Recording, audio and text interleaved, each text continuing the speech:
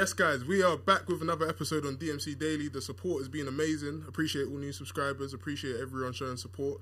I've come to realise that I feel today, in like 2023, I'm one of the only platforms that like has no agenda, no bias. There's no... Actually, my agenda is the truth, to be honest to you. So everyone I get on here, I try and like interview everybody with an open mind. And I would suggest anyone that's watching this, watch it with an open mind. If you watch my videos, put all your bias and stuff away, just watch it for what it is and make your decision off of that. Today I've got a very interesting guest on. I've been recently doing obviously my research, and I've seen you before prior to this. Would you like to introduce yourself? Yeah, my name is Mohammed Akunji. I'm a solicitor, and I've been apparently on TikTok a bit. Yeah, you have. How long have you been a solicitor for? Since 2010, but I've been working in the criminal space since 2000. Okay. Mm-hmm. How did you find yourself in it? Is it something that you always thought you would do? I pivoted. I think I originally was looking for a career in medicine, and that looked like not a great idea. I think the current situation bears that out, unfortunately. And I pivoted to law. There was quite a lot going on that was interesting at the time, particularly the General Pinochet scenario. I found myself quite drawn to those sort of issues, fundamental issues, and I decided to change from medicine to law. Yeah, I managed to break away from that, which he cried about, but there we go. One of those, how do you feel about it once you did find out that, you still turned out to be successful and do something positive anyway? Well, I think he's positive about it now, and it really helped that my other brothers went off and became doctors, so I was left off the hook then. Generally, because when you're a solicitor, you can be a solicitor for loads of stuff, which I've always known. Slightly, I feel like we've always known it, but then I only, prior to me coming to this case, I actually realised, because there was a question everyone was asking me, and they was like, ask him, why does he seemed to, like all of his clients seem to be people within terrorism, but what I realised is that, like, solicitors are trained in, like, towards a certain subject, right? So you've got people that deal with tax, some people that deal with, marriages and... Well, I mean, the thing is what people know about in terms of the work we do is the interesting bits that hit the news. So generally the news are filtering, we have plenty of boring clients as well. We have standard clients, and we cover areas of law from divorce, immigration, conveyancing, and crime. So we're like, we've got quite a wide spread. But not that many divorce cases are going to be newsworthy, of course, and not that many immigration cases are going to be newsworthy. Occasionally they happen. And in crime, there's bog standard crime, which you have, gang violence and, unfortunately, these things, murders, rapes, all the standard stuff that happens in the courts all day long. And unfortunately, it's so common now, it's not newsworthy. And I guess the only bits that are become terrorism or, the really horrific crimes that happen, or maybe when a police officer starts raping people. That's not one of my clients, but there you go. Yeah, so even for yourself then, how do you decide like what clients to take on then? Because that's a range of people. So is there like what's the process to it? Well, I think a lot of it's to do with, is it interesting, for me anyway. Yeah? If something's interesting and difficult, then I'll tend to gravitate towards it. And in our society now, the way the law works is, unfortunately, if you want to have principles, it's only the rich that can afford to have principles. Or if you are being oppressed by the state, then there's actually very little resourcing around that. And what that's meant is that the oppressive forces that are out there have had more and more power and grown into that space, because there's less and less, let's say, legal aid resourcing for people who are trying to defend themselves against that. And I think it becomes morally incumbent on those who are lawyers to occasionally at least go out of their way and do some cases for free in order to stand as a sort of shield against that spread of that oppression. Yeah. And that's, I guess, where some of the more interesting cases come from. So, in terms of like doing cases for free and stuff, what would you say in the majority, like what makes you decide, okay, this is what I'm going to do for free? Is it like a case of a woman or a child or a certain situation? Like, what is it for you that you'd say, you know what, I want to go out of my way to help that person? I think most people have the same sort of morality, which is, the most vulnerable people you are drawn towards helping, and that's going to be children first and foremost. And after that, it's people who are in vulnerable scenarios. So I guess in terms of the things I'm known for more recently would have been, Jamal Hijazi, a refugee boy who was severely bullied at school, and then what took place after that. and Shamima Begum. These are both very young people or children in both cases when it initially started. Yeah. And they were fundamentally issues that nobody was engaged with doing anything about. And both issues spoke to really deep-seated fundamental rights, about the right not to be bullied in school. What should a school be doing and a local authority be doing to defend you against, repeated violence? You think you send your children to school to have an education and get socialised, whereas in some cases, some children are being sent to school and being bullied so badly they're being traumatised for the rest of their lives. And who's doing anything about that? Sorry. So with that case, for example, how did that get even brought to you? How did you find out about it? Well, there was a family in Kirklees.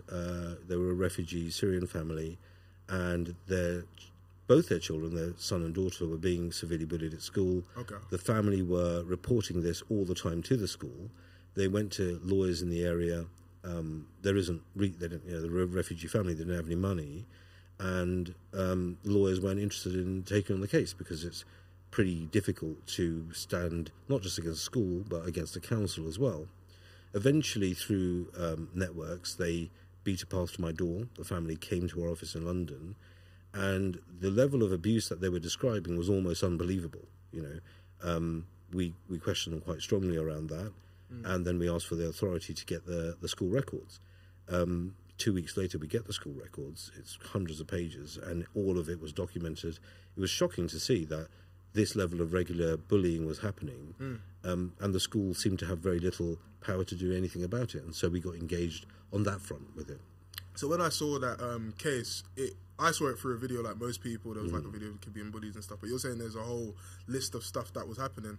Obviously in school, kids get bullied all the time. In that case, was it like, what were the records saying? Was it actually was that the media pushing a race agenda, as in like Syrian boy, white kid, or was it just a case of kids bullying kids? Or was it because he was a Syrian kid? Being honest, like, sure. What was it? I mean, there was a mixture of things, because the bullying wasn't happening just by one individual.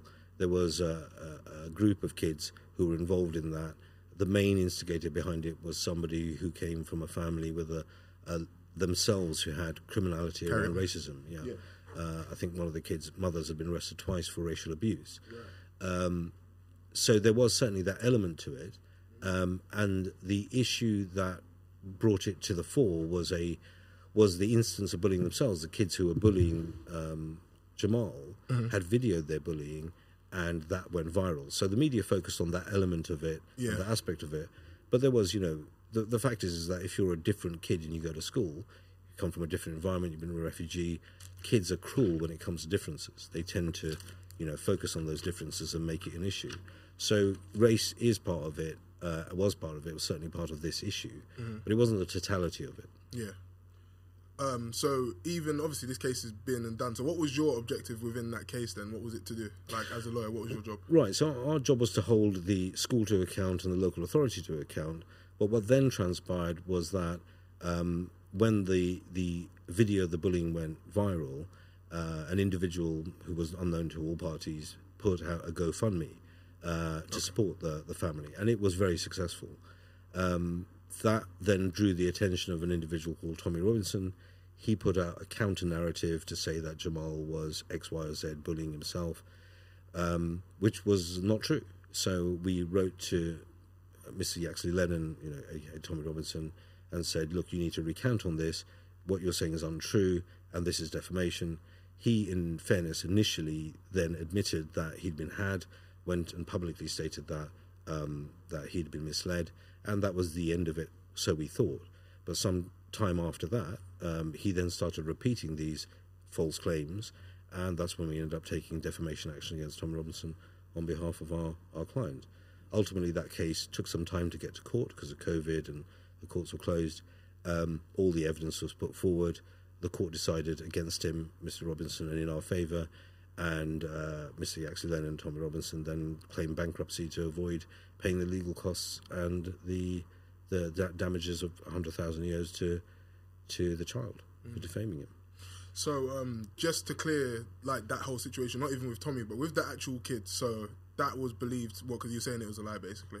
Yeah, it was lying. Yeah. So what was the actual truth with that situation? What was the reason that that kid threw him on the floor and poured water on his face? And that was just that was a campaign of bullying that he'd been suffering for 2 years. Right. That kid and his group had been consistently bullying Jamal, targeting him. They were in the same sort of. So that stemmed from nowhere, just bullying. It wasn't like the kid saying anything to him or anything like that. It was just no, it was bullying, general bullying, consistent bullying, and there was literally hundreds of pages of school reports that evidence that. Which is what the court got to saw, and that's why the decision went in our client's favour. Would you say that was one of your biggest cases in terms of like actually, feeling good about yourself? Like, okay, cool, I've given the kid justice, basically, or the family justice, to an extent. Yeah, to an extent. I think the thing is that the whole process is not helpful either to the child or his family. It would have been much better for Jamal and his family had Tommy Robinson not gone involved. Really, nobody wants to have their face splashed all over the international news, forever to live there in relation to horrible events from childhood. We're usually quite lucky as human beings that all the horrible things that happen to us when we're growing up, we get to forget about. You put them in your past. But something like this, which is then living on the internet for the rest of your natural life, that's not something anyone really wants. But I do feel good about the fact that a team of lawyers decided to help a young child and get him as much justice as our legal system can afford. And I particularly feel good about the fact that the entirety of this country pulled together to give him resources that helped him move from where he was, and that's a great thing to have been part of, and it's a great thing to see in our country that this country supported this kid and doesn't like to see abuse being done. How old would he be now, Jamal? He'll be 20, 21 now. Oh wow, he's actually, so that must happen ages ago. Because I'm 24, so like he's pretty much a kid at the same time. He was, yeah. That's crazy. So the cases that I know, obviously, so Jamal, Shamima Begum, Michael Adibaloja back in the day as well. I didn't. See, that's misreporting. So there's a misreporting. Yeah, okay, so that's good to get you on to hear that. Sure, I was never Michael Adibaloja's lawyer. No. His lawyer was a guy called Sigir Hussain, a solicitor from HMA Solicitors. Right. But there was an individual who was connected with Michael Adibaloja called Abu Nusayba. Right? His daughter, right? No. Abu Nusayba was an individual who was in the community, in the space, knew Adibaloja, and then eventually at some point was arrested, having given a interview to the BBC. Yeah. And I was involved with that. He was connected to Michael Adibaloja, but he was not part of that entire situation. Okay.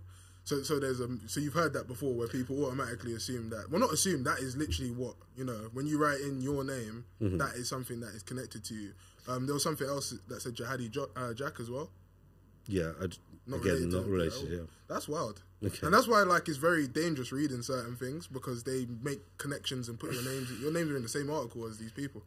Okay, well, I mean, I think that just speaks to the lack of professionalism of certain journalists, really. I mean, they could have called me and checked. Obviously, didn't. Yeah. And then it now lives there as if it's a fact. But, there will... If Michael Adibaloja had beaten a path to our door and asked us to represent him, of a certainty we would have represented him, So there's no negativity towards lawyers doing their jobs for clients, whatever they're accused of. But this is just factually incorrect. So when it comes to being a solicitor or a lawyer, etc., how do you pick what you wouldn't take, where you say, I'm not even going to bother taking this one because it's just and not for the case of it's not interesting, because I know you said it's interesting, but is there a level of morality where you might say, this case is too deep for me that I don't even want to be associated with this and have to sit in court? Sure. I mean, I think everyone has their personal views about matters, but solicitors and lawyers generally, we are not supposed to put our personal views forward. The fact is that if you're a criminal lawyer, all your clients are accused of crime, a good percentage of those people are going to be guilty of those crimes. That doesn't mean that you believe in what they're doing or you support what they're doing. You're not supporting criminality. What you are doing is you're supporting people who have the right to a defence, like all of us do. So there is no rule to say, and it would be against the rules to say that you don't take on something because you've got a personal view about it. Otherwise, you wouldn't take on many of the cases that you have, and it would leave people without representation. Having said that, we are meant to look at our resources, what capability we have, what our skill set is, and if we feel that we don't have the skill set to take on a case, so if somebody were to come to me to say, can you deal with my conveyancing? I don't have that skill set. I have to say, no, I can't take that on, because it would be negligent for me to try and deal with that matter. Or if we're too busy and we can't take on a case and it will require an amount of effort that we can't give to it, then we're duty bound to say, sorry, we'll pass it up. And if some cases you feel that your own situation will not allow you to do the best job for your client, then you should also say to them, this is your position, and you feel that others, or maybe a different lawyer, would have a greater amount of ability to help, really, in that scenario. But there isn't a moral rule to say I wouldn't take on a case. It'd be wrong to do that, because you're deciding who should get a defence and who shouldn't, whereas everyone's entitled to do a defence. Yeah, but I guess at the same time, like other solicitors, like what you might not have a problem with, another solicitor might not, which is kind of what I think I figured, because like there's some lawyers that, as I say, specialise in certain things, probably for that reason. Like they may protect people that are accused of tax evasion, but wouldn't defend the murderer. Do you get what I'm saying? Sure. I mean, look, if you're a lawyer and you've got a young child, who's 3-4 years old, and then somebody accused of, let's say, Madeleine McGann's murder comes along, you might be emotionally affected by that in a way that you may feel would affect your ability to defend that person. But that would be a personal decision. In terms of your profession, professionalism means affording people their rights, whatever your personal feelings are. So I would say that it would be unprofessional to pick and choose clients based upon your personal views about it, But if they were so strong for a given set of circumstances that you felt that you couldn't do your job properly to them, then it would be wrong for you to take on that case. Fair enough. So with Shamima Begum, obviously, I've been listening to the podcast, etc. That is one of your clients, right? Shamima Begum's family is my... Okay. So I was instructed by them back in 2015 when she left. We were there to advise them about, what can and can't be done in terms of assisting bringing her back. And that very much evolved over the years. We represented her briefly in order to get her appeal in, because she was stuck in a refugee camp in Syria. And so I attempted to go to Syria, or did go to Syria, to try and get her an instruction, because there was a time limit about when she could launch an appeal. After that, though, because we don't have a legal aid contract to deal with those type of cases, we then had to pass that case on. I think it was Gareth Pierce, who does have a legal aid contract, and could resource that. Yeah, so her family's come to you, and I know in the podcast from, I think it was episode 1, where basically you've gone to the house, right? And you've figured... So what was your... I didn't even know it gets that deep, like with solicitors, I'll be honest, where you guys actually go into... That's somewhat investigating it, right? It generally isn't what solicitors do, but this was a very unusual situation. And the police at the time, the family felt were not being very helpful, and we were very surprised. One of the reasons we went to the house was we were very surprised that the police hadn't been there to investigate and look for these things. That is the job of the police or investigators. Generally isn't the job of lawyers. That's what I would have thought. And so when we did get there, we found all the fact that their homeworks had suddenly trailed off. They were clever students. They were engaged with education in a very positive way. They left their homework books behind. And when we looked through through their homework books, we found that about 2 weeks before they'd left, they basically weren't doing their homework, which was very unusual.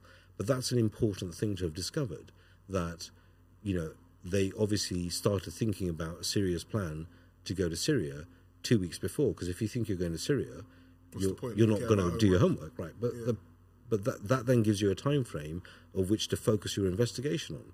And the police hadn't bothered with that. So we're like, well, why haven't the police bothered with that? That's what you would have thought that's an ABC thing to do.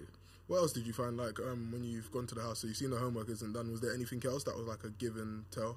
Well, yeah, I mean, you're talking about 15 and a 16-year-old kids. They're not criminals, they're not people who've been involved in espionage or anything like that.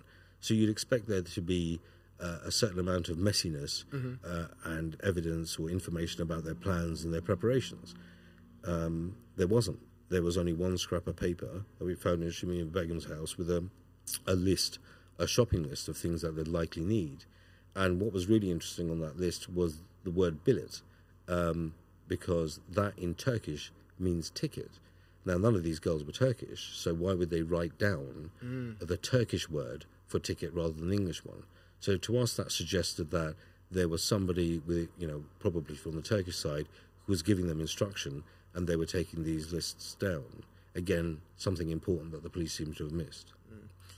How do these, like when people go over and travel and etc., how do they get in contact? Is there like forums and stuff that like people are meeting them in? Like, how did she meet that person? That even, because as far as I'm aware, there was like a Canadian spy that helped to assist them get across and etc. And without him, it wouldn't have even been possible in the first place. How do people like that even meet people like that? And that's not to say, oh, go and meet the person. It's just so I guess even maybe a parent can say, oh, what is my child on? Or a certain site. Do you get what I'm saying? Right. I mean, it's not like this now, but at the time when ISIS was in its full till, they had entire warehouses full of people who were on the internet and on phones, out there on social media, trying to identify young people to recruit. So they had an entire factory around this. Wow. So it wouldn't be the case where you had to go and look for someone. They were looking for you. Right. So if you were liking certain posts that were out there that were of a more extremist type ilk, they would then target you and they would work on you, really. And they had a network of people around the world, in every country, where after having dealt with you over the internet, they then encourage you to be on the phone, build up a relationship with you, give you information. Once they started trusting you, they'd get a local agent to meet you. That would create a bond of trust between the individuals, and then they would follow instructions. But in Shamima Begum's case, there were 4 girls who went to Syria. So one girl went in December 2014, and the police were aware of that.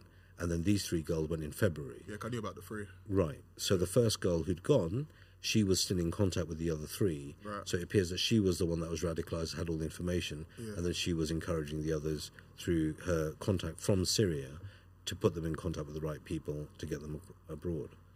So do you think it was just due to like a lack of care by police how that even happened? Because well, it was pretty shocking. Yeah, it was pretty shocking. I mean, you have a girl who's 15 who manages to go to Syria. You know she's gone to Syria. The police were investigating her. They then decided to identify her circle of friends, quite rightly so, because from all of the academic literature out there, the thing that informs you about who's going to Syria, who isn't, is the Pied Piper effect. If one of your friends go, then it's likely that others will go. That's the only criteria. So it was right for the police to try and identify them. They did identify them, and then they failed to keep tabs of them at all.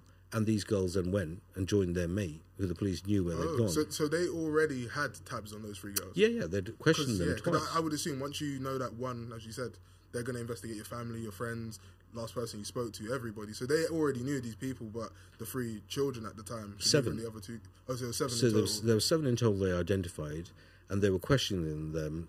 The problem is they were questioning them without the permission of their parents. Oh.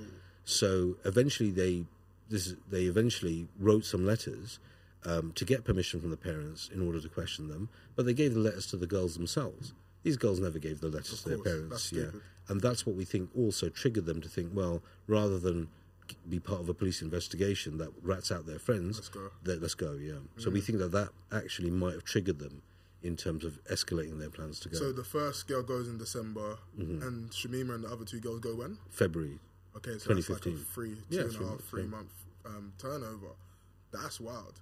And obviously, like, we know there's a big intelligence and they know what's going on more time, so that's actually quite surprising. So then when do you get informed of it? Do the parents...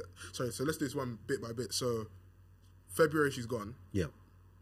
What do her parents think or know from what you know of? So at the time, the parents just know that their girls had gone out. They told them that they're going somewhere for some study trip, and then they haven't come back. So it becomes a missing persons issue. They then report that their own girls are missing. They don't know where they are. The police very quickly realise that these girls are the ones that are connected to the first girl who's gone to Syria, but they don't tell the parents that. Eventually, the police, a few days later, then talk to the parents and say, well, could it be that they've gone to Syria, what have you, there's this other girl that's gone. That's when the parents of Shamima and the others realise that this is a trajectory that their children might be on. They then don't know what to do. They go to East London Mosque, which is the biggest mosque in the area, and ask them for help. The communications officer in East London Mosque is a friend of mine who knows that I was involved in the terrorism space. And so he contacted me then. I happened to be in Finland working on something else. And then he asked me to come. I came back and then I met the families and then we took it from there, really. and this was in 2015. February 2015. Yeah. February 2015. And between then, did you get like directly into contact with her? Was it hard to get into contact with her originally? So there was no contact at all, and that's one of the primary issues that we had. Is where are these girls? The police had then encouraged, before we got involved, these families to go onto national TV and ask them to come back. That's what made this into a massive sort of media issue. Actually, in terms of information for other people, if this horrible situation happens to anyone else, that's the worst thing you can do. If anyone is on that trajectory, it involves states and security services as well to work with each other, and they can't do that easily when something's in the mass media. It's better to work with the authorities to try and bring people back rather than have it go into mass media. But yeah, that's that issue. It evolved basically. The first thing we needed to do was try and encourage the girls to make contact. We knew that if they're on this journey, they're going to be worried about evading detection. They're probably going to have changed their phones. They may not even be aware of how much media coverage and interest their families have in making contact with them. So we developed a plan to go over to Turkey and to push out a hashtag, which was the girls call home, really. Okay. And we were hoping that if we can get this into Turkish media has a lot of reach into Syria. So they transmit into Syria as well. Whereas in terms of Syria, it wasn't necessarily the case that they'd be getting BBC reports there. So we went on to Turkish media, pushed this hashtag out, got them to blast it out everywhere, and the girls eventually got wind of it, and then they made contact. And then we started working on trying to convince them back. So back then, I felt like loads of kids were like going to Syria or going to other countries and etc. Where would that stem from, would you say? Like, just for prevention-wise, Sure, where does that stem from? I mean, to be fair, it was very unusual for kids to go. Shamima Begum's case and her three friends, that's quite unique in that you have children who have, on their own recognizance, gone over. Many children did go, but they were taken by their parents, so they didn't really have a choice in the matter. But yeah, I'd say that's pretty unique. But the youth of the day, let's say, were synergizing, or a certain ilk of them were synergizing with the propaganda that was coming out of Syria, and one of the reasons for that may well be is just because it's a contra approach. So ISIS were pushing out, if you remember, Nutella videos with kittens, pushing out this propaganda that life is really amazing there and quite similar to the UK. Really? And not just that, they were putting people up in mansions. Syria was 6 million people have been displaced in Syria. 2 million ended up in Turkey. ISIS had taken all these properties. They had mansions with chandeliers there. People were stealing cars from Turkey and driving them into Syria. So you had BMWs and 4x4s. You have this lifestyle of, what I guess rappers and mega millionaires appear to have. And ISIS were putting foreigners into these houses or mansions with chandeliers with BMWs outside and pushing that out as a sort of lifestyle that you can have for free if you come and join them. Wow, that's crazy. I didn't even know that. Right. So that's how they sort of Andrew Tate marketed the houses. Yeah. They made it look good. They made it look glamorous, absolutely, basically, for people. And unfortunately, if you're a 14, 15-year-old kid and you're synergized to this sort of this internet or social media type lifestyle, where a lot of influencers, they can't afford the lifestyles they project, but they rent the cars and what have you, and that's the messaging that's put. Yeah. Well, ISIS copied that, and so you're hitting the same audience with the same message. That is so wild. Because the videos that I knew, obviously, you can imagine it was like the proper hardcore stuff. I never knew they would do that, but it is smart to do that because it's going to obviously take people in. Well, ISIS were a proto-state. They were trying to operate as an actual functioning state, and what they were doing and what they needed was to attract people to come to their state. So it's not dissimilar from Israel. Israel is a state that is designed to protect the Jewish people. And they are always trying to call on people who are Jews from other countries to come and join their state. They're not going to do that by saying, "Oh, we've got problems with Palestinians here." They do that by saying Tel Aviv is a technological hotspot. You can invest great money there. You can also have a lifestyle that's maybe even better than what you'd have in European countries.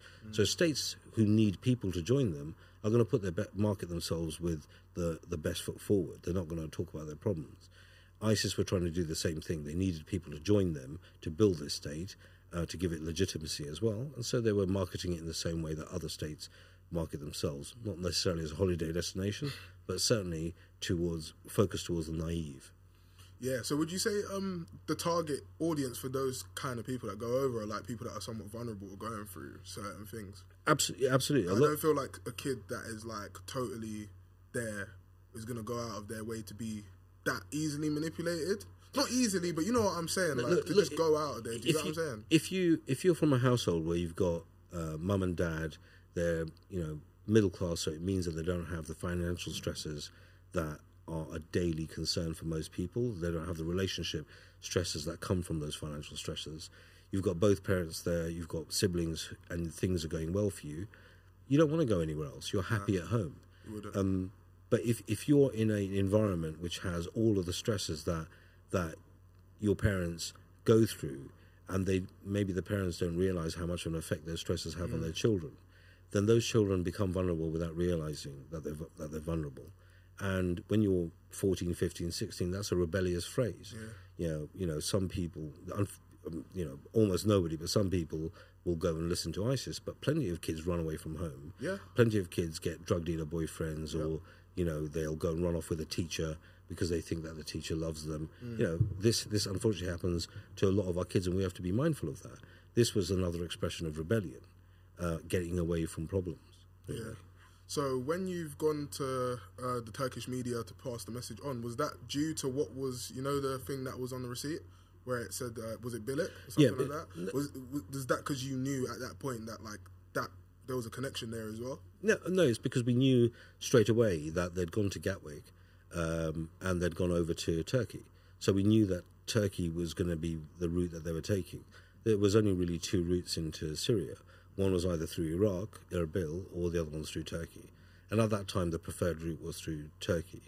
So when we knew that Turkey was their landing point, that was one of our only ways that we could connect with their media to make it relevant to Turkey, that they landed here. They've gone through the route that they've taken from the bus garage. We knew they'd gone to Gaziantep. So all of the local media would have been interested in that because their localities are mentioned, Istanbul and Gaziantep. And it was international news in the UK, and Turkey similarly was international news there. So we knew that if we'd gone there with something, that the media would take that up and make it an issue. Yeah.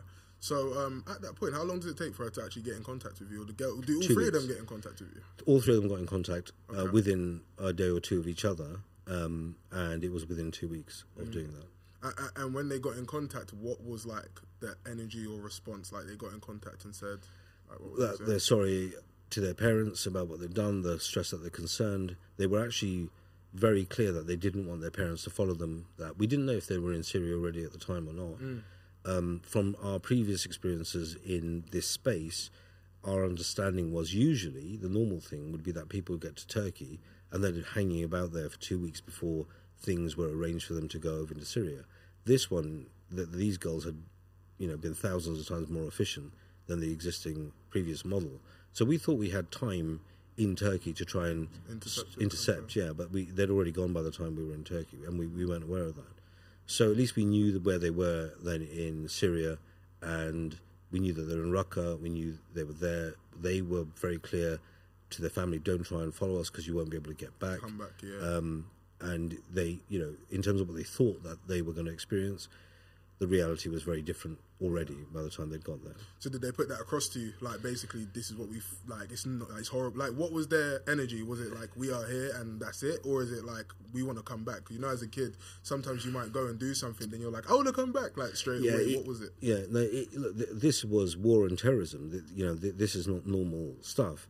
So the fact that they even called, they had to negotiate that in order to be allowed to even call back. And we were very mindful that those calls were being monitored, really. So we didn't want them to say anything that would get them into trouble on their side. Our advice to the family was never speak about their situation. Tell them that they're always welcome home and that you love them, really. Because at some point, we don't know their situation, and they know their situation in terms of what threats they face, and we know there are threats there, but they will find a way to communicate back to us if they, if they want to come back. But if we try and push it, that may put them in active danger on that side. Yeah, because it's not like going to a phone box on the road and just going like, hey, like whatever. They would have had to have spoke to whoever, and that person's probably standing right next there, to them, yeah, with an a gun to their head. Exactly. Yeah, no, exactly. So they can't obviously be open and honest. But at that time, how is everyone looking at it? Are we look at like, is it just like, obviously you want to bring them home and stuff, but if they also don't want to come home at that time, and this was very recent after it obviously happening. No, they I mean, be clear, they weren't entertaining coming back home at that time. Okay. Right. So our thinking was that you have 3 young girls who've never been in relationships before. The reality is they're over in Syria. The reality is they're going to get quote unquote married. That's going to be their first sexual relationship, and that person is going to die within 6 months, because the turnover of men who are fighters there, most of them die within 6 months. So what will that do to the psychology of a 16-year-old? Your first love, wherever you think that is then dead within 6 months. Where are you going to go? The likelihood is they're going to turn to their parents. So that was a absolutely horrific, set of things to think about. And the reality was that there's extreme danger to them. There's nothing we can do about it. We have to wait for some tragedy to happen to them so that they're then motivated to come back. And that's what the waiting game was then about. Then our job was to build up as much information as we could around the on-the-ground situation in Raqqa, Syria. We were given help by various agencies to work that out, and individuals who could tell us what the best routes were, and we just put a plan together and then waited. And within a year, what we expected happened to Khadija Sultana, and she very much wanted to come back home. So that was one of the other girls, was it? That's right, yeah. Okay, yeah. So there was. Did the 3 girls know each other prior, or was it just like? Yeah, they did. They were in the same class at school. Oh wow, they were in the same class. Okay, interesting. Yeah, that makes sense how they could easily. Yeah, because as you say, friends of friends. You speak to one person, and it passes on, and etc. So she's got in contact with, people, her family back home here. Yeah, she did. So she'd explained what had happened. What had happened? Well, so she'd got married, quote unquote. Her husband had gone off on a mission and died. She was then put into a communal sort of building with lots of other people whose husband didn't have husbands, and then was moved into a mansion on the outskirts of Raqqa, where a family were overseeing her. Because ISIS know that if a girl's going to lost her husband, she probably wants to now leave, really. So they have minders with them. So we'd put a plan together then. She'd managed to communicate with us through a Wi-Fi connection that was close to her and her phone, and she felt it was secure. So our plan was there was a group of very brave individuals who operated in Turkey and Syria, and they helped get people out, and they were doing this as their thing, their mission. We'd been in contact with them, and we'd communicated to Khadija that she needs to start pretending she's got a toothache, so she needs to go to the dentist. Really, this will allow her to travel alone to a dentist, and she needed it relatively regularly, which meant that whoever's watching her would then get used to the idea that she leaves alone from a house. And in Syria, women don't walk around alone; they have to have a male guardian usually. And she gets into a taxi, and it's known that she's going to a dentist. And on one given date, that taxi driver would have been one of our people, who then drive her basically to the border, but only when we've got information about the checkpoints and which checkpoints we would be able to avoid and which ones we couldn't. If she got stopped at a checkpoint in a taxi alone, knowing they're a dentist, that would be risking her life. But that was the plan, and we put that in motion. We tested it a few times, and then the day where she was supposed to go, she'd learnt that two Austrian girls had tried to leave Syria, were caught by ISIS and were murdered. They were beaten to death in the street. So she recalibrated and thought she wasn't willing to take the risk, and she decided to abandon the plan. We were actually waiting on the Syrian border for her, and the plan was abandoned. And then within a few weeks, her building that she was living in was bombed by Russian airdrop, and she and a lot of people died in that. Wow.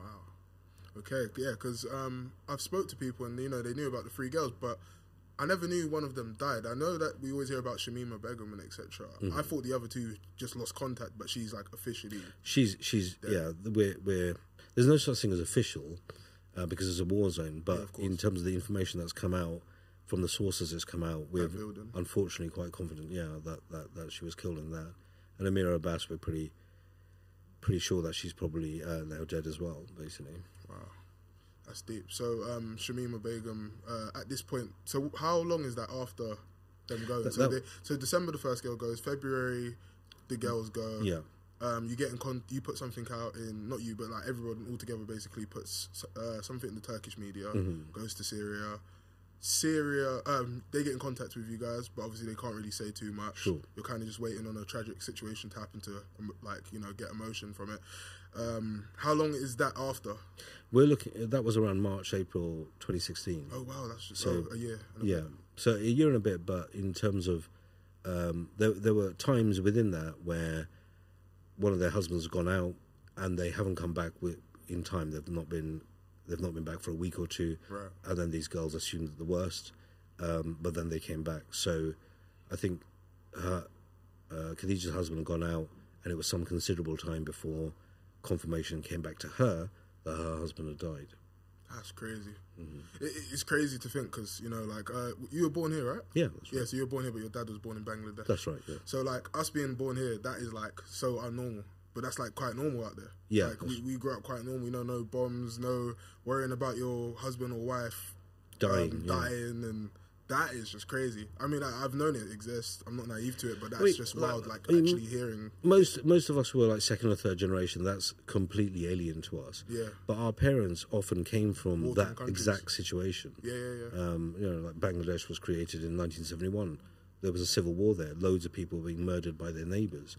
A lot of the Bangladeshis in this country were here because they were fleeing from that. Yeah. Uganda was the same thing. A lot of the Asians here were, their families were murdered in Uganda by Idi Amin, in the 80s. So our parents know this, a lot of us, and they've shielded us from all that history. They've never talked to us about those things because they didn't want to traumatize us. That just shows how privileged we are actually being here. I'll be honest too, because that is mad. Like, we hear it and you see it on the news, but like, if you actually sit and process that, like, a 15-year-old, 16-year-old having to go through that is wild. Well, it's pretty anyone anyway. But. Well, it's pretty common if you go to Congo, or you've got child soldiers who are 5 or 6 or 7. Uganda, you still have child soldiers there. We are unusually well looked after in countries where we have the rule of law, like in the West and what have you, and we're well protected from that. But unfortunately, in parts of the world where there isn't the sort of governance that exists, the level of abuse that people are find as their normal daily life, we'd be in therapy for the rest of two lifetimes. It's crazy. Yeah, you always hear people that have come from like other third world countries saying they've seen dead bodies and they're playing with guns from young and they saw people get shot and killed and crazy stuff and bombs going off. It's actually insane. So this is 2016. We're at 2016 right now. That's happened. Khadija, that's her name, right? Khadija Sultan passed away. Oh, well, there's been an explosion at her building. What is the next, like, with the other 2 girls now, what's the point? Yeah, what's the plan? So at that point, we're somewhat disengaged as a law firm from that scenario. What we've said is, if any of these girls want to come back, then get in contact with us, because there's nothing much for us to really do. The situation's stalemate. The kids are there. They're getting on with their lives. The family are here. They know what they're allowed to do legally and not legally. There's not much else for us to do. And then, other things happen with Amira Abbas and the Daily Mail and these sort of issues where the Daily Mail try to do a sort of entrapment scenario on her that goes into the press. But these were sort of small issues. And then the situation in Syria escalates in terms of the war. You have the Americans start getting involved as well, and areas of Syria are being coordinated. Bombing is happening in those areas with the Syrians, the Russians, and the Americans all bombing various different positions. What that does is completely disrupts communication. Water supply is cut off, electricity is sporadic, and the mobile phone and internet networks are pretty depleted. So the family got used, or the families here got used to not being in contact with their kids for extended periods of time. As the war escalated even more, there's less and less contact.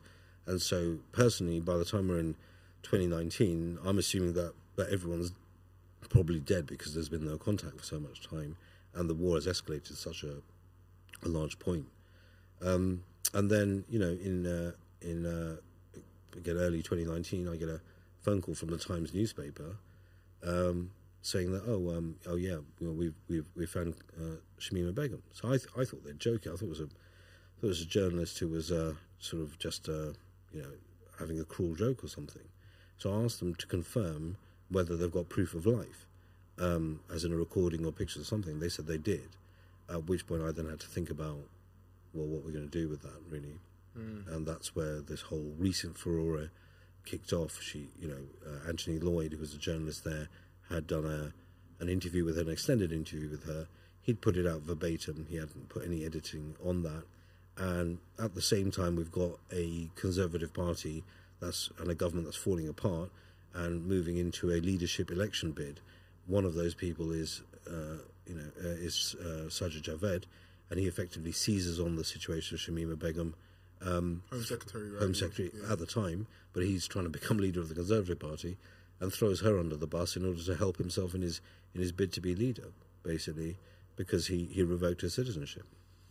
Yeah, so even with that, so that was 2019, was it? 2019. Wow, yeah. Time is just flying. We're in 2023 right now, and I remember it like it was yesterday. Well, it's because COVID seems to have taken 2 years out of our collective sort of experience, really. Yeah. We were on pause for a couple of years, 2021 and 22. So, yeah. Yeah, because I remember when they went missing, and I remember the interview that I believe you're on about as well during that time. So even with that, there's like a lot of people, there's a force here where, some people are like, bring her back. Some people are like, don't bring her back because she's dangerous, etc. I believe at the time, you can correct me if I'm wrong, the narrative that everyone's under, because I can't remember the interview word for word, I'm going to be real, but it was that she basically said in the interview, like, she doesn't regret going. And yeah, she don't regret going to ISIS, which obviously it's weird because some people might say it in the sense of, I don't regret going through bad things because it built me as to who I am today. But some people might take it as there's no remorse and you don't really give a shit and you haven't changed. You get what I'm saying? No, that's it's absolutely fair for people to form a view based upon what they've seen on the words. But the context is important. So she had already, she'd been in ISIS territory with her husband and her kids for some time. ISIS had actually arrested her husband and tortured him, really, because they thought he was a spy or what have you. Did she only have one husband during that time? Yeah, he's still alive. Oh, so that was just one guy the whole time? One guy, okay. yeah. He was one of the few that survived, He's a bit of an outlier, buck the trend of that one. But his name, he's a Dutch national and he's in custody now in Syria. But after that experience with ISIS torturing him, they then decided that they wanted to get out, really. She makes her way to, she's heavily pregnant, so she makes her way to the closest place, which was Al Hol refugee camp. In there, Al Hol was designed for 20,000 people. By the time she's there, it's 80,000 people are there, many of which are hardcore ISIS supporters. And the SDF, which is the Kurdish sort of force that controls that area, they barely have the resources to govern that place. So they can keep people in, but they can't govern what goes on inside. Now, anyone who said anything against ISIS would be killed in that camp. And even as she was saying the things she was saying it while she's surrounded by 80,000 hardcore ISIS supporters. And other women who'd spoken against ISIS, they'd been murdered in that camp by having their children and their tents set on fire, and they themselves. So in that context, even she said something. What she actually said in that was, what did she say? Yeah. She goes, I don't agree with everything ISIS had done. That's the only thing negative she said towards ISIS. Because she said that, she was targeted then for execution by the people in those camps. The SDF, who were the Kurds, they had to then take her out and move her to a different camp to save her from... She's still there now, right? She's still there. Yeah. And the interviews she'd given from that camp are very different in complexion to the one she gave at Al Hol. But the fact is, if you're saying something to the media, then of course people are going to take that on face value. They're not going to know the context behind it. So you feel it's because of where she is. Like basically, if she says... And I can hear it. It makes sense what you're saying. If you're surrounded by 80, I guess, like, extreme or radical people that Sure. will literally blow your head off, like, for, you know, going against whatever, or they'll torture you or do whatever, you are probably going to say what they want to hear. But also she was 15 years old when she went to, ISIS-controlled Syria. Mm-hmm. She had a life there. She had somebody that she was living with, her quote-unquote husband, Mm-hmm. and she had some kids. And she's steeped in ISIS, propaganda all the time. The idea that she's going to reject that completely is not supportable. Now, if you look at the BBC podcast, it's called "I'm Not a Monster" about her, but it's the second podcast about it. The first one is about other kids who were in Syria. As a young American boy who made a video where he was threatening the Americans that he's going to blow himself up and kill them with an AK-47 at the age of 10. Now, that kid, the Americans managed to go in, bring him out, reunite him with his father in America. His mother's in prison for joining ISIS. At the age of 10? Oh, because the mum brought him, is it? Brought him over, Okay, yeah, I was about to say. with the stepdad. And that kid is now fully well rehabilitated back with his father and is functioning really well. So with children, you can save them. Yes, you yes. know. That's true. And I'd encourage people to look at that first podcast as well, because we're saying any child is flexible enough to be rehabilitated. Yeah, and Shamima facts. Begum is no different. 100%. No, 100%. Like, kids are malleable, you know, at a certain age. You're not really, like, stuck in your ways. You only know what you're surrounded by and the information you're taking in. So if you flood that child with Positive. a certain, issues, with a certain thing, then obviously they're going to do that. So, that makes sense. Obviously, in the description, all the episodes will be there that are out already. There's only 2 out so far. 2 right? out so far, yeah. And there's going to be 10. In total, yeah. So, she's done that interview. She's moved to the next camp. Did she ever do another interview at the other camp? She did, yeah. She did a series of interviews. And I think she's still doing interviews. Cause I've seen like pictures, and there was a question that a lot of people asked me, and they was like, in one interview she's like, dressed up in a burqa, etc. In the other one she's more modern, which they believed to be like kind of like she's A manipulation. Yeah, like manipulation. How does that? Yeah, what is to that? Why did she change her total thing from being like a Muslim woman dressed up burqa to being kind of more European? I would say that if you look at the trajectory of Shamima Begum's life, she's somebody who's influenced by her environment. Yeah. So, when she was in a school in London, she was influenced by her friends, and she went over. She took on a certain approach and clothing style that was similar to her friends. She went over to Syria because her friends went to Syria. She stayed in Syria. She was influenced by the people around her. And when she decided to leave and get out of that, because basically ISIS tortured her husband, that would break your interest with the group that you thought you liked if they're attacking your own family members. And then she finds herself in a camp, and the clothing she wears there is again a product of her environment. The Syrians are a secular bunch of individuals. Right. They don't wear Islamic clothing generally, mainly military fatigues or jeans. They're pretty westernized, and so it's no surprise to me that someone like Shamima Begum, who's always been influenced by her environment, is now influenced by her environment. Really. So your connection to all of this is trying to bring when they're ready to try and come home, right? Yeah, our task, or the promise I made her mother, is I'll do everything I can in my power to bring her daughter back. And that's it, really. What happens to her after is a matter that, she as a young woman now, she's the author of her own destiny, if she were to come back. Right now, she isn't the author of her destiny because she's in a refugee camp and the British government's trying to stop her from actually coming back to the UK. So they've taken her citizenship, right? Away, Yeah, so she's basically not even a UK citizen anymore. At the moment, she's not a UK citizen, and she has the right to appeal that decision, which is what she's doing. How long does that process take? So these are SIAC processes. They take between 2 and 4 or 5 years. They can. I think in her case, it's been a few years. We've had COVID as well as a delay, but we're expecting a decision around about February, March, and that decision may or may not be appealable as well, depending on which way it goes. So I think there's a bit more mileage in this, even still, really, in the courts anyway. What do you think would happen, like, if her appeal comes through, she's allowed to come back, does she then get prosecuted? Is she allowed to just come back to normal life? What is the procedure of that? So in terms of a criminal prosecution, there'd have to be evidence of her committing a criminal act. Now, her joining a terrorist organisation is against the law and was against the law. That's what I thought. Even in 2015, it's joining a prescribed organisation. The thing with that is that the UK police, Mark Rowley, is now the head of the Metropolitan Police, declared at the time that should these girls come back, they'd be treated as victims and not criminals. And that's in writing, so there's a legitimate expectation against prosecution for that. There's other reasons as well, because of trafficking and the rules around that, human trafficking, that speaks against the prosecution. But what is said in that communication from the police is that if there's evidence of further crimes, then they would be prosecuted for that. At the moment, we've seen no evidence of any further crimes, but that's something the police may have in their back pocket, and if she were to come back, I'd imagine there'd be a lot of pressure on the police to bring a prosecution against her. Yeah. But that's for tomorrow, basically, because we don't know if they have any evidence. We imagine if they did, that they probably would have deployed that anyway with the Home Secretary to make that decision to strip her, and we haven't seen anything that is suggestive of that.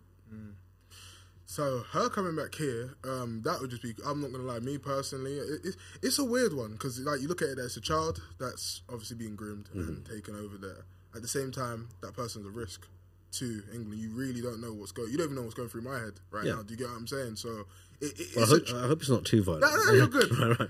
Everyone knows me good enough. But yeah, we don't know, if you look at my track record, it's quite clean. You're not going to, just see like I've done that. Obviously, if you look at hers and she's gone there and even what she's been around, it can do one of two things really. It could shape you to say, look, fuck that, I don't want to be a part of this at all, I'm gone. It could build more thing in there.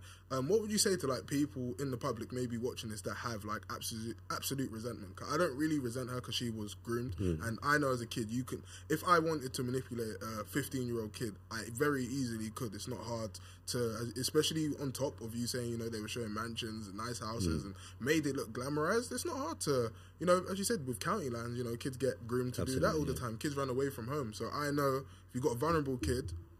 Just depends what's in front of their face at the time, they'll gravitate towards. What would you say to people in the public? Well, I think there's, a bunch of people, a constituency of the public who are going to look at someone like Shamima Begum and reject her anyway, just from race or religion, even if she didn't go to ISIS. So I'm not trying to convince a racist or someone not to be a racist. That's a small bunch of people. Anyone who's got an open mind about it, they ought, I think, my argument would be that taking somebody who was the poster child of ISIS, rehabilitating them back into the UK, is the biggest win that we can have against the siren call of terrorism in the future. Because she is someone who was British, who was groomed and responded to the call of extremism. And she also then rejected that call of extremism and tried to bring her way back to the UK. There is no greater authority than her as to how bad a decision that was and how easily manipulated children can be. She is the greatest authority on that, and I think that is a resource that we should use in order to dissuade people ever falling into that trap from her experience, and using her experience to dissuade people from doing that. And I think, from a security point of view, that's the biggest win. Is she, on the downside, is she a threat to the UK? Well, we've got MI5, MI6, counter-terrorism police, and if they can't collectively deal with a 19-year-old or 23-year-old kid now, a singular person, then we're wasting our money with them, really. We've got plenty of people who've been convicted of terrorism, gone to prison, and now been released, who we accommodate as a mitigated risk in society. There's about 20,000, right? Well, there's 20,000 being watched, but there's many hundreds who've been arrested, and now there's quite a significant number who serve their time and come out. Being in society is about managing risk. Like crossing the road is managing the risk, and we do our best to manage that. But for us, I personally don't think that we are so poor in resourcing that we can't deal with a single girl whose face is known internationally now on a daily basis. To be fair, it's a good way to, if you're watching this with an open mind, which I would suggest everyone has, hopefully, when you hear what you're saying, it's kind of true. Like, if you had someone, the story, as you said, the poster girl for ISIS, has gone there, being, trafficked over there or groomed or whatever, gone over at 15, it's been horrible, this is her experience, this is whatever, but you get to see that side of it. I guess it does kind of send the message out to like other kids and other people that may even have looked at her as like an icon to say like, yeah, I'm going to ISIS like her. But then I guess you've seen the whole story to it. And it's not without precedent. In France, the French have used a woman called Bouchard who went through a similar sort of process, and they've used it very successfully to help de-radicalize other people. So it's one thing for a police officer to turn up and say, oh, you shouldn't join ISIS, or these are all wrong. A wrong thing to do, because people who are already on the road to being radicalized, they're going to reject. They don't care what you have to say. Yeah. You're the enemy. Whereas if you've got someone who's gone through that process and say, look, I've been where you've been, and you don't know what you're talking about. I've been there, because you're looking at the shiny media stuff, social media stuff. When you actually get to the other side, it's not kittens in Nutella, it's bombs and your friends dying, and not having food and no medicine, and you're watching your own children die, or your partner being tortured by the people you thought that were your friends. That's the reality, and that's what I went through. That's why I went, and that's why I came back. That's a much more powerful message. Yeah. Because you went over to Syria, didn't you? I did, yeah. And it said that you got stopped by... Detained by... What does that mean? What was the process to that? Okay, so we'd gone over to Syria. I wanted to make contact with Begum so she was aware that her process of stripping her citizenship had happened. She could sign some forms. It was in order to activate her legal right to challenge. So I'd gone over there, managed to get the authority and the permissions from their sort of working government to go to the camp. You have to go to various places to get these permissions. But by the time we got to the camp, there was a massive flood of refugees coming, because the operation in Baghouz had happened, where they were really piling on the bombing of the last stronghold of ISIS. And out of that area, thousands of refugees were coming in and flooding into these camps. So the limited resources the SDF had in protecting these camps were being diverted to the threat that may be posed by these refugees, or ISIS hidden within these refugees. So by the time we got to the camp, we had basically the camp soldiers were 16-year-old, 17-year-old kids with AK-47s who were barely literate in their own language. So they couldn't even read the orders that we've got in their language. And they were so nervous that we were scared that they were going to be trigger happy. And they didn't know what we were. They'd never dealt with like lawyers or anything like that before. So out of fear, I think they just basically pointed their guns at us and made us sit in a holding cell for a good half hour while they went through our phones. I'm not entirely sure why they went through our phones, because they couldn't read their own language, let alone English. So, but they were just panicked. Yeah. And it was a dangerous situation. That would have been. Yeah. What's going through your head at that time? This is a 16-year-old kid who's crapping himself and he's got a gun. That's not a good place to be. Yeah. So the only thing to do in that situation is to calm him down and calm them down. So just to take a very, very measured approach to explain as best you can in a calm tone, because they're panicking, you need to not panic. And to basically keep repeating, these are your orders, these are what to do. In the end, they realised that we're not a threat, we're not here to do some operation on them or what have you, and then they told us just to leave because they couldn't get in contact with their commander who would have confirmed the orders. So we were glad to leave without holes in us, frankly. Yeah. What year was that? That was 2019, yeah. March or April, yeah. Okay, so there's another, like in the recent times, I think you even sent me it with GB News, with the whole having a podcast in the first place. A lot of people are outraged because, we spend our TV license? License fee money. Yeah, license fee that goes to BBC, and that's what they use for everything. And some people weren't happy with that. Do you feel like the BBC needed to use that money to do a documentary on that? Well, I'd say that, look, everyone was trying to tell Shamima Begum's story without talking to her.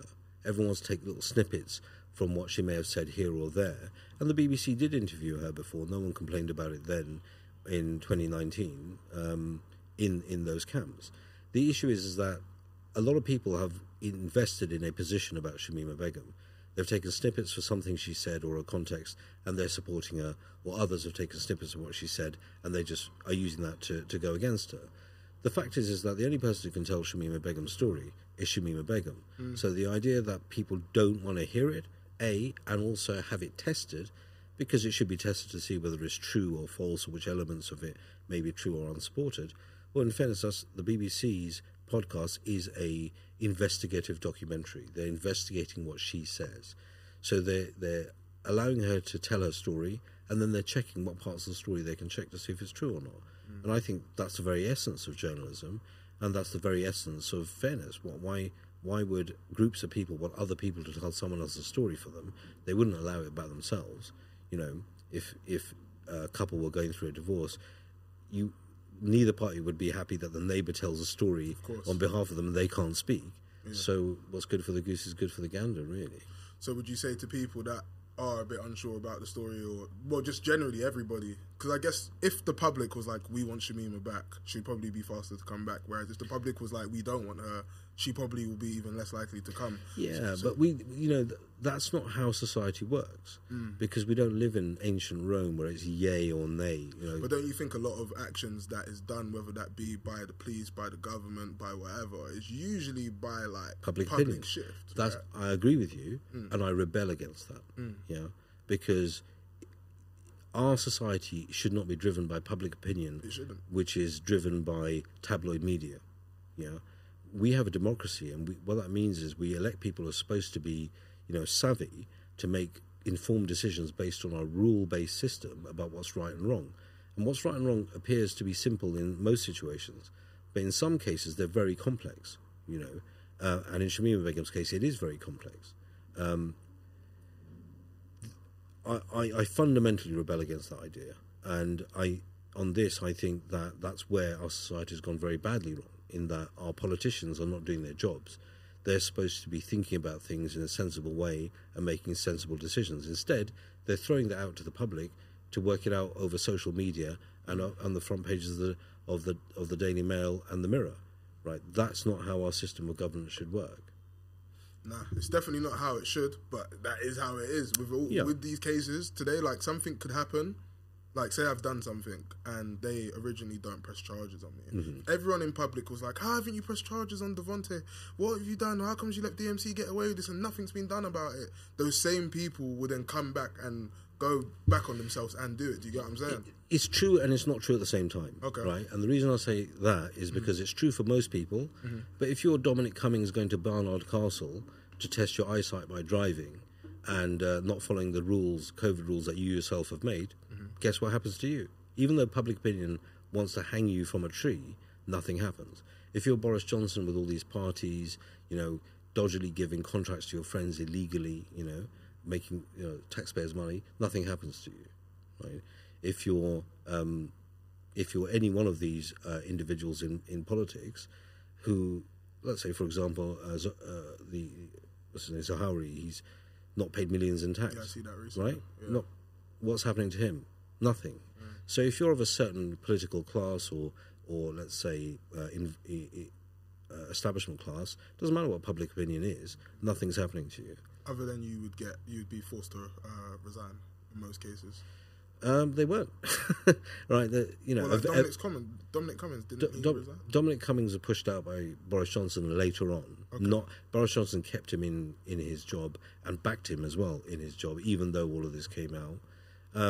And then Boris Johnson only resigned after he had multiple parties. It was hard to get him out. Yeah, it was really hard. I mean, even Liz Truss, she had to screw up the economy by 30 to 50 billion before she'd out. Like, we're arguing about 10 billion for the nurses, whether they should get it or not, for the NHS. So that's on its knees. She buggers up 30 to 50 billion in a day, and she just resigns. Yeah. So, we've got a two-tier sort of society here. Oh no, without a doubt, there's like politicians and people of a certain, like within certain rooms that will be able to get away with things that the average person couldn't. Do you know what I mean? That goes without saying. But with that one, I would suggest people to give it a listen anyway, because it will just be, you hear it for what it is. Do you know what I mean? And as he said, no one could tell her story better than herself. So it's been very interesting so far. I'm looking forward to the other episodes. With her husband that is currently locked up still. What for being a spy? No. So he was locked up originally by ISIS because they thought he was a spy, and then they released him, and now he's held by the Syrian Defense Force, the SDF, for being part of ISIS. So he's had a pretty horrible trip, but he's a paedophile, so deserves it really. Interesting. Well, yeah, it's a crazy story. Would you say that's one of your? If you was to say all your cases, I'm sure you've got some form of relation to all of them. But like, what was a case for you where you was like, this was just my, something you wear on your sleeve that you're proud of? I mean, there are, lawyers don't tend to go out in public, and get, media coverage for their clients. It's more of an American thing. We tend not to do that here. Unfortunately, with Shamim Begum, and I say unfortunately, that happened before we were involved because the police had pushed the families into that. That was not the best way to deal with this case. But once it's out there, then you have to engage with it. But I guess some of the cases I'm most proud of are the cases that no one knows about, and it will remain that way because to publicise it would be a negative for the people who've suffered those experiences. But yeah, there's moral redress that we do every day that makes the lives of our clients, a little bit more bearable, we hope. But, Shamim Begum's certainly there, her family's there, they appreciate the efforts we've made to try and bring her back, and I think the public debate about it's been important. The idea about, can a British citizen who was born in this country, is it ever right to just take their citizenship away, to exile people like you're in ancient Rome? A lot of people didn't realise that the law allows for that, really, and a light has been cast on this issue, and that's where the debate becomes important. So is that one of your things then, would you say, like in the future, to be able to maybe change that law, not physically yourself, but obviously once there's something awarded, like say that gets reversed, I guess that law gets looked into differently, right? I'd agree with you. I mean, the law was there in 2002, but at the time its reading was you'd have to be engaged in activity that was against the fundamental basis of the state. You'd have to be Guy Fawkes. You're planning to abolish Parliament before they could take your citizenship away. Then in 2006 it was changed so that the test now is that you're not conducive to the public good. So Shamima Begum, the law that's been used to strip her of citizenship is that she's not conducive to the public good and that she's not left stateless. Now that's a very low test. If you fart in a lift, that's not conducive to the public good, right? If you're in the lift. So we think that that's a very, very dangerously low test, especially when it's in the hands of a politician to dispense. It's not in the hands of a judge who will balance these things. So in normal scenarios, and there's been David Anderson, who was the Independent Review of Terrorism legislation, he actually went out of his way to comment on this at the time and to say that actually the more proper approach would be that the Home Secretary could refer somebody who they thought was problematic to a judge, and the judge would then decide whether or not their citizenship was stripped. But what we have now is a very low test in the hands of a politician, and Shamima Begum's example shows how a politician can use someone's liberty, someone's actual citizenship, as a tool for their own political career, not on the basis of fairness and reason. And that was in 2019 is when he did that. That was during that case, because I did check. That was when Theresa May was in power. I think yes, that's right. Theresa May and Javid as well. Javid was Home Secretary. Secretary, crazy. Well, it's been good to get you on. I do appreciate you coming through, giving your time. As I said, you normally don't do this stuff. I've seen a few interviews, but I know to actually sit down here. I do appreciate it. I think it's insightful as well because there's a lot of people, that, as I said, that some of the cases that I refer to, people actually believe you're a part of or you was defending them or whatever. So it's good to get your side. It's good to put the record straight, but as I say, every lawyer's job is to defend clients, and had they come through any lawyer's door, I'd hope that any lawyer would have defended them to the best of their ability. So, I wouldn't. The newspapers saying that I was involved in the case when I wasn't, I don't see that as a negative thing. It's just bad journalism. It's just not true, basically. But thank you for having me. No, definitely appreciate it. Everyone, make sure to subscribe, put on notifications. Shamima Begum's podcast will be in the description as well. I would definitely say give it a listen. It's interesting. Always, I would say, watch and listen and take in information with an open mind. Be objective, and also at the same time, don't be emotionally led. Personally, I think emotions is it's good to have emotion and be aware of it, but at the same time, don't let it control your decision and your mind, because that is when you'll just start looking at certain situations, and you'll just drive yourself crazy, to be honest. I'll be real, like, even with you sitting with me, you've seen that I've done a podcast with Tommy, right? Yeah, sure. Yeah, and even with that, some people that are in their emotions probably would have said, he's sitting with Tommy. Like, some people are upset with me sitting with Tommy. Some people are probably upset with me sitting with you. But emotions aside, I'm here to just, as I say, get everyone's truth. What I say to everybody is, I've never met a human being that I completely agree with on everything, and I've never met a human being that I completely disagree with everything. And that's how you should present. Like, let people have their piece. There'll be things that somebody that you hate will say things you agree with, and you should acknowledge that on that you agree with them, because we need to understand that we should not be siloed in tribes. We are people in a society, and we're trying to get along. And some of those people will say things that are horrible, but we should also connect on the things we agree upon. I found that quite interesting that you said, because that is literally society now, right? Like, if there's something that one person says that, even if there's some things you do or don't agree with, it's like you have to automatically just hate everything about them, no matter what they say, because it's that person. It's just not. You know what I mean? That is pouring acid on the fabric of society, and we will not have a society, and we will not have a country unless that idea is put a stop to. And it's very strong right now. I think it's more prevalent than probably most things. I think, like, once you have an opinion, like, there's going to be people out there that dislike you, and you could come out today and say something important and actually factual that loads of people could relate to, and those same people, just because they don't like you, will still disagree with it, even though they agree with it. Really, it's crazy. Yeah, that's called my ex-wife. Oh. See what I mean? Yeah. It's just like that, you know what I mean? And even with, I was seeing, like, on Twitter and etc. with you saying, like, you know, there's some bits I don't like about Tommy, and there's some bits, like, you know, we should give everyone a fair chance and etc. I found that interesting, because most people aren't grown enough to do that. Do you know what I mean? They would use every little chance that they could to just break down someone.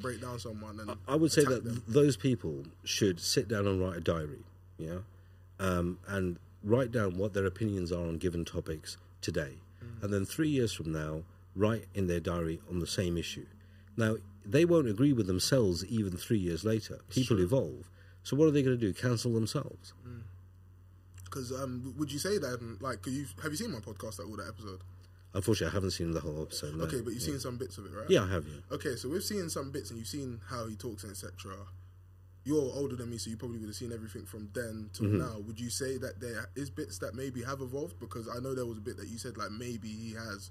Yeah, I mean, thinking. Look, what Tommy Robinson recently has talked about is the Iraq War, and he says about himself that he's done his research into it, and he's now got a view that the government have been lying to the public, and they're against the Iraq War. Now, Tommy Robinson is 20 years late to that particular game, yeah? The Iraq War, the British public marched against the Iraq War before it happened, to a tune of 1 million people. Everyone knew in their bones it was wrong, yeah? And it's now been proved to be based upon lies, weapons of mass destruction. So, well done, Tommy, for coming to the table. He's 20 years late to the table. But, some people are slower than others, and he's eventually got there. And I agree with what he said at the end of the day, because I'm against the Iraq War, I'm against what happened. And I'll say, good for you that you've hit upon a truth, and I agree, and we are in agreement on that. That's all there is to say about that, because many other things that he's done in the past or said, of course, I'm against that, and I've stood against that. I've spent 4 years of my life, holding him to account for the things that he said that were wrong. But that was what he said that was wrong. When there are things that he says that are right, I'm not going to go out my way to quote him. Yeah, I'm sure there are many great and good people who've said the same things, and I'll quote them. But if he happens to say something that's nouveau, and is right, I'll say it's right.